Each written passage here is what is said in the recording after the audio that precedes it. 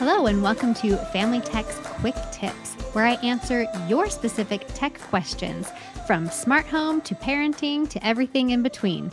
Let's see what today's question is. Today's quick tip is all about being able to put parental controls on a teen who is between the ages of 13 and 17. The question reads, what app can I use to manage a teen's phone? Google Family Link says I can't use it for anyone over 13 years old. Now, this is a common misconception because the rules do change when your child turns 13. The reason the rules change is a law called COPA, which is the Children's Online Privacy and Protection Act. What this law entails is that tech companies are not allowed to collect data or have data for anyone who is under the age of 13. So, this is why they make the cutoff for creating most social media accounts and for creating accounts like Google accounts or Apple ID to the age of 13. So, when you're setting up parental controls for a child and you're scrolling through to try and pick the age of your teenager and it's not letting you pick the age, it's very common to think that you aren't able to set up parental controls for that child because they are over 13.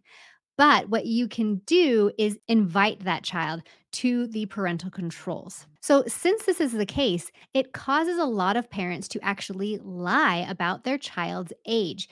They think that if they make their child younger, they'll be able to have these parental controls on their kids' devices for a little bit longer. Now, lying about your child's age or their birthday is going to do them a huge disservice, especially when they get older and they're ready to manage their own account. It's going to cause a lot of problems, and you're going to have to reach out to Google or Apple in order to get that date corrected. So it's best to have the correct date of birth for your child whenever you're creating any kind of account for them. So now, how do you put parental controls on somebody who is over the age of 13? Well, the process is just slightly different. You'll have to invite that account to the parental controls. So this means you need to create the account if they don't already have one outside of the parental control system. So if you're in family sharing for Apple or if you're in Google Family Link, you'll need to create them an ID outside of that platform. So for Apple, you can create them an Apple ID just on the web or on their phone or device. Or for Google Family Link, you can create their Google account on the web as well. So then you go back into the parental control system. So family sharing for Apple iOS or in Google Family Link for any Android devices. And then you will invite that account to the parental controls.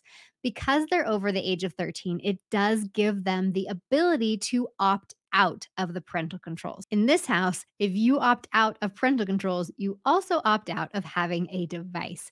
So you will get notified that your child has left the family sharing or has left the Google Family Link protections. And so when you get that notification, then you can punish accordingly. But this is something that you should establish beforehand, as if you remove these parental controls, you will remove yourself from having a device. So they are clear about the rules beforehand before they get their device. So that's the only restriction for over the age of 13. They can remove themselves. You will be notified.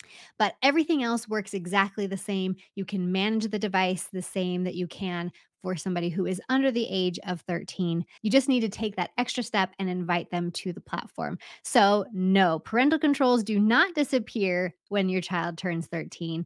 And you are still able to set up parental controls for a child who is over the age of 13 through Google Family Link and through Apple Sharing. Thanks for listening, and we'll see you next time. If you have a specific tech question you want me to answer, feel free to reach out on social media. I'm at Family Tech on all platforms and will answer all of my DMs.